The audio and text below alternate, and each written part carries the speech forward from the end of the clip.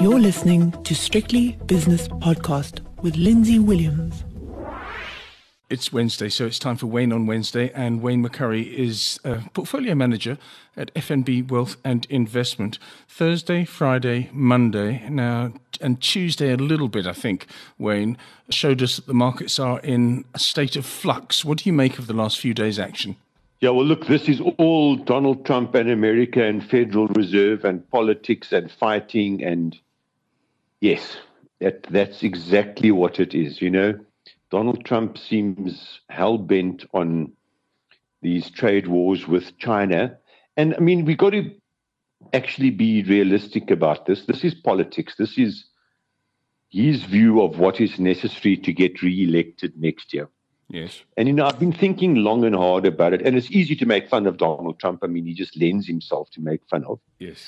And, you know, is he doing the right thing by pursuing these trade wars? Is America somehow subsidizing the rest of the world, whether it's Europe or China or anyone else, Mexico, Canada, you know, pick the country? I don't think so. But you know, who actually knows? I mean, quite frankly, who actually knows whether America has been taken advantage of by all of these trade wars? And is it a fight worth fighting? To be honest, I actually don't know the answer. I would just think if somehow America was being taken advantage of, they wouldn't be the biggest economy in the world and the richest country in the world.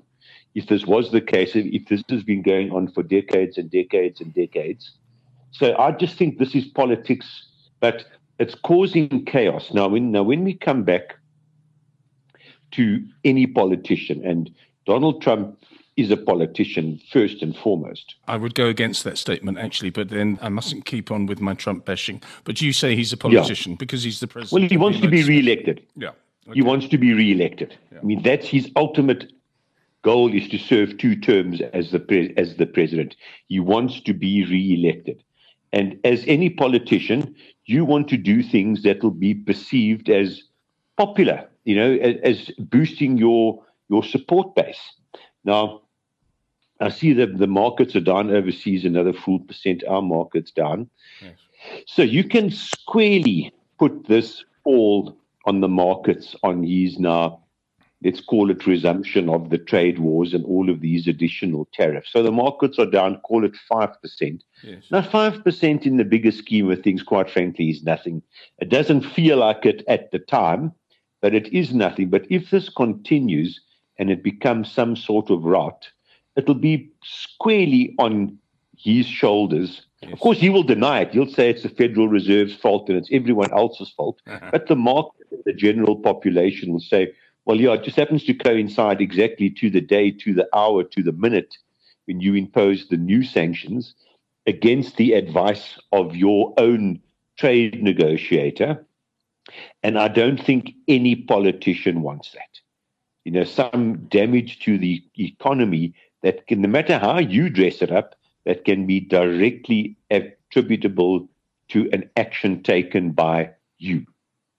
So I still think, I hope, I pray, maybe I'm being overly optimistic, maybe I'm being unrealistic or naive, but I still don't think this is going to carry on like this. I think some sort of deal will be struck, because I think this will be, if we get a full rout, 10%, 15% down, if the economy slips, if, you know, trade data, if oil carries on falling, you know, oil's fallen, what, Brent's down 4% today. You know, it's at $56, $57. Yes. You know, a significant amount of his supporters come from oil-producing states. You know, if that price falls, then U.S. shale gas shuts down because they don't make money at, call it, below $55 a barrel. They just don't make money there. That I still think, even though it seems contradictory, that common sense will prevail. Now, common sense and Donald Trump aren't necessarily the most logical definition of what Donald Trump could get up to. Well, it's actually, I think the English word for it is oxymoron. If you put common sense and Donald Trump in the same sentence, That is an oxymoron. Let's have a look at some of the South African stories today, if we can, Wayne, Yes. because I've just written it all down here. Pepkor, Blue Label, they came out with a Cell C update and a renewal of cautionary. Sadvest, Italtile, Glencore, Distel, Impact. What about Glencore? That came out this morning. Yes. What do you make of Glencore? Because what's happened is, I think the diversified mining companies haven't done so well recently, but the single stock miners or the single commodity done miners very well, have done very well indeed. Look, the single commodity miners, it's a little bit of unusual circumstances there, specifically iron ore. I mean, iron ore hit 120. Now it's back to about 80 odd, 85 odd. So that's come off a little bit. The platinum was also fairly unique set of circumstances that caused the palladium price to run, but the coal ones haven't done well at all. I mean, that seems to be a structural thing, this decline in the demand for coal. But to come back to Glencore's results, when I first read them this morning, I was actually quite shocked. They actually looked extremely poor to me. Very bad indeed. Yeah, but the market didn't seem to think it was quite as bad as what I thought it was going to be. So, I mean, the share is down, but it's not down nearly as much as what I thought. I thought it would be down 10%. It's down about 2% or 3%. I thought it would be way bad. Look, Glencore is a funny animal, and we've also learned now through bitter experience, the moment someone starts a probe into what you're doing, and there's some authorities looking at what you're doing, and of course, they have quite a few authorities looking at their businesses for paying bribes in Africa and manipulating the trading market. No matter how cheap it looks, and it does look cheaper, yes, I think you just steer clear of this one. I mean, just to come back to their specific results, they had quite a few problems with a couple of their operations, their copper operations, the ramp-up of the copper operations, the cobalt operation. You know, there's quite a few write-offs happening there. Doesn't look that good. And, you know, even though and of course with company financial statements now, to get 5 different earnings per share number is not unusual. You know, you've got to dig through all of these things to see what the underlying is. But the actual headline number, I mean, because of these write-offs, profits disappeared. Now, a write-off's a write-off. If you incurred that doing business, there's nothing abnormal about it or unusual. If you've got to impair an asset by a couple of $100 million, it's an expense to your company. It's value that is no longer there. But of course, everyone takes that number conveniently out of their earnings. So, you know, when you look at the core underlying earnings, excluding a myriad of things, it doesn't look all that bad, I suppose. But I mean, the other mining companies are shooting the lights out in respect of their earnings. So yeah, I thought those were quite poor numbers out of Glencore. But personally, I've never liked Glencore. I've never owned a Glencore share ever. It's quite a complicated company. That's the overwhelming impression that I have of Glencore. Started by a South African person. But it just seems to have so many different moving parts and doesn't always seem to be of the caliber of something like Anglo American PLC, if you see what I mean. Yeah, but I mean, Anglo American almost went bankrupt in 2015. Eh? So these are risky companies. I mean, their whole adventure and massively overpaying for assets 8 years ago. I mean, they literally almost went bankrupt. Remember, they cut their dividends. So, you know, it's very similar to what we were speaking about, the oxymoron with Donald Trump. Calling a commodity company a quality company is also a little bit of an oxymoron because these things are heavily cyclical. But certainly, in my opinion, it is of lower quality in comparison to other commodity companies, yes. Thanks.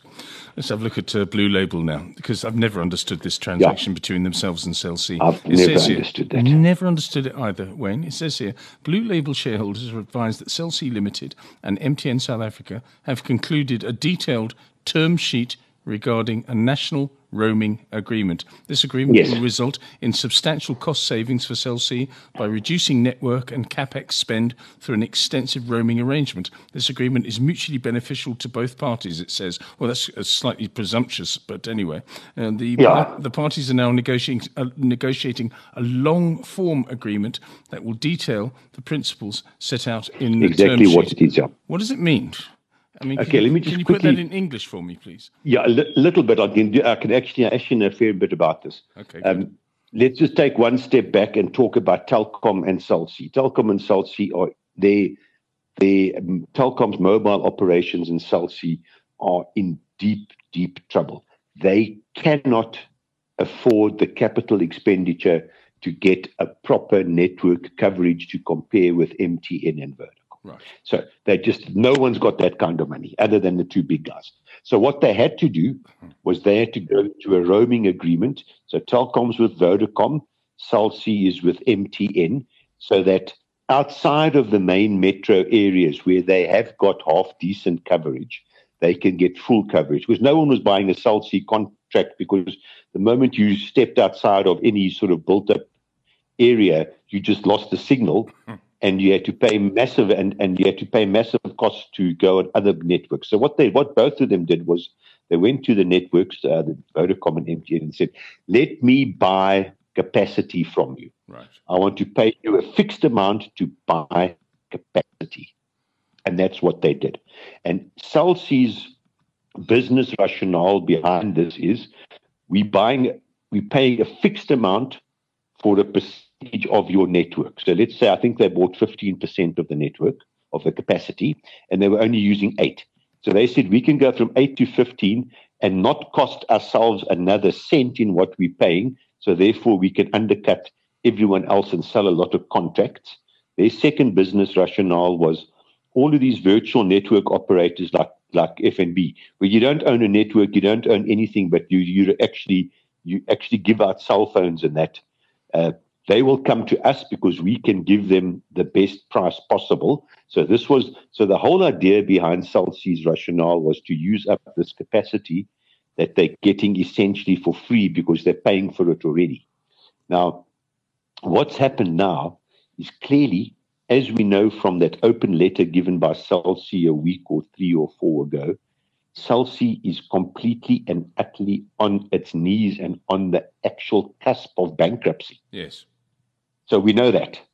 And we see they've got a new CEO, their chief executive there, who was the stand-in guy. So what has obviously happened today with this MTN thing is they went to MTN and said, "Guys, we're going bankrupt. So either you drop the price or we're just going to fold and go bankrupt." And that's what's happened now, is that they're going to still get this bulk roaming agreement with MTN at a significantly reduced price. What you're saying is we leave Blue Label alone completely. Correct. That's the tone of your commentary. Yes. I mean, the share's up 5%, but it's down, what's it down by? 80% since its peak, 90% since its peak. Can't remember, but it's been Blue Label has been clobbered significantly. And you come back and you sit at this and you look and not just Blue Label, anyone, Telkom, Cell C, the original Cell C backers, and the new banks entering the South African environment. Why would you want to enter a marketplace that is already saturated with dominant, incredibly strong competition in an economy that's doing nothing? I mean, why, in your wildest dreams, why would you want to do this? I mean, it makes no sense to me.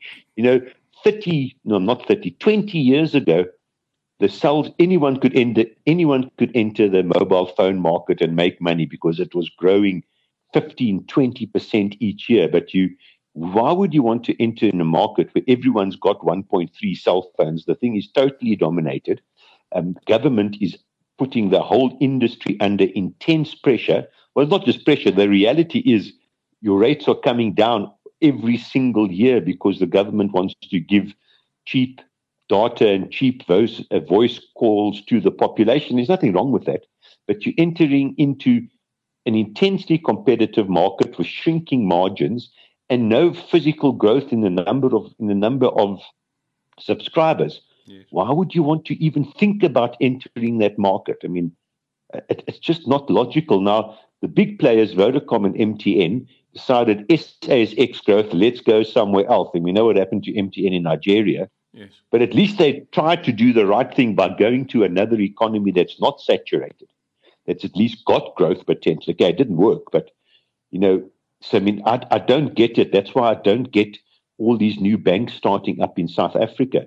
You're in an overtraded market with intense competitors where everyone's essentially banked already. Anyone who's got a salary is banked already. And you're relying desperately on the economy growing, which, I mean, it might get better, but it's not going to go to 5% growth in the foreseeable future. And you're only compared. Wayne. I think so as well. Your only competitive advantage is a race to the bottom on fees, where the only way you can get a client is to charge them less than the other guys. I mean, is that actually a successful business model? I don't get it.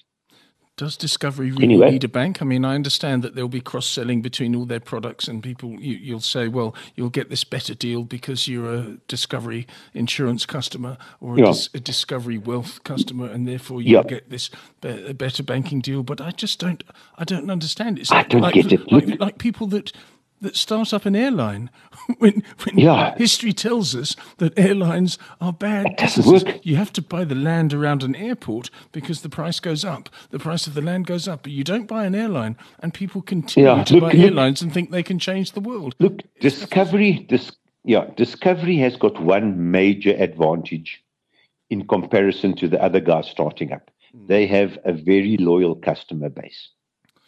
And they can maybe sell more product, because that's essentially their SA business model. It's just people love us.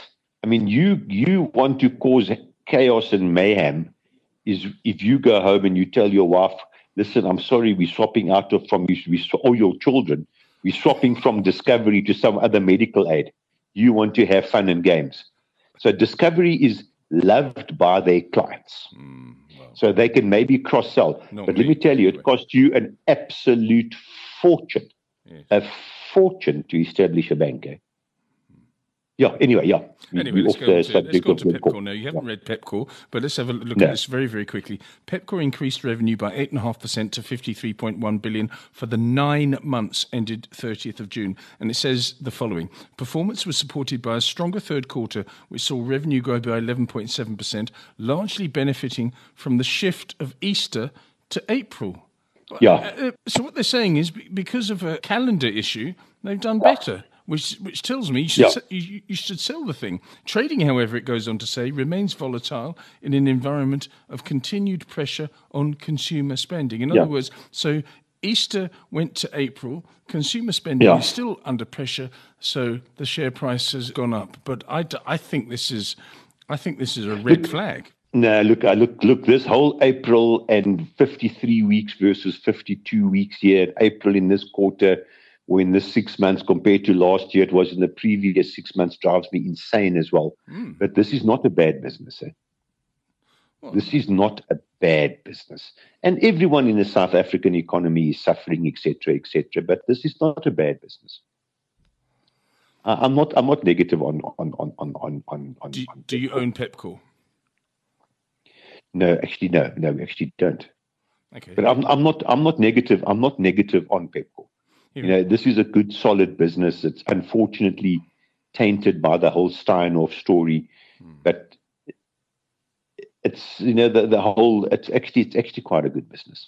It says here, Pepkor's defensive market position and strategy of providing customers with value at affordable prices continues to resonate with customers, as demonstrated through continued market share growth. What I say about that comment is that they sell cheap stuff to people that cheap stuff. This will continue, which is absolutely right in this current environment. This will continue to support performance in challenging operating conditions where sales volatility is expected to continue as customers have to contend with high levels of unemployment and increased cost of living in what remains to be an extremely challenging retail environment. Again, I can sum that paragraph up in just 3 or 4 words.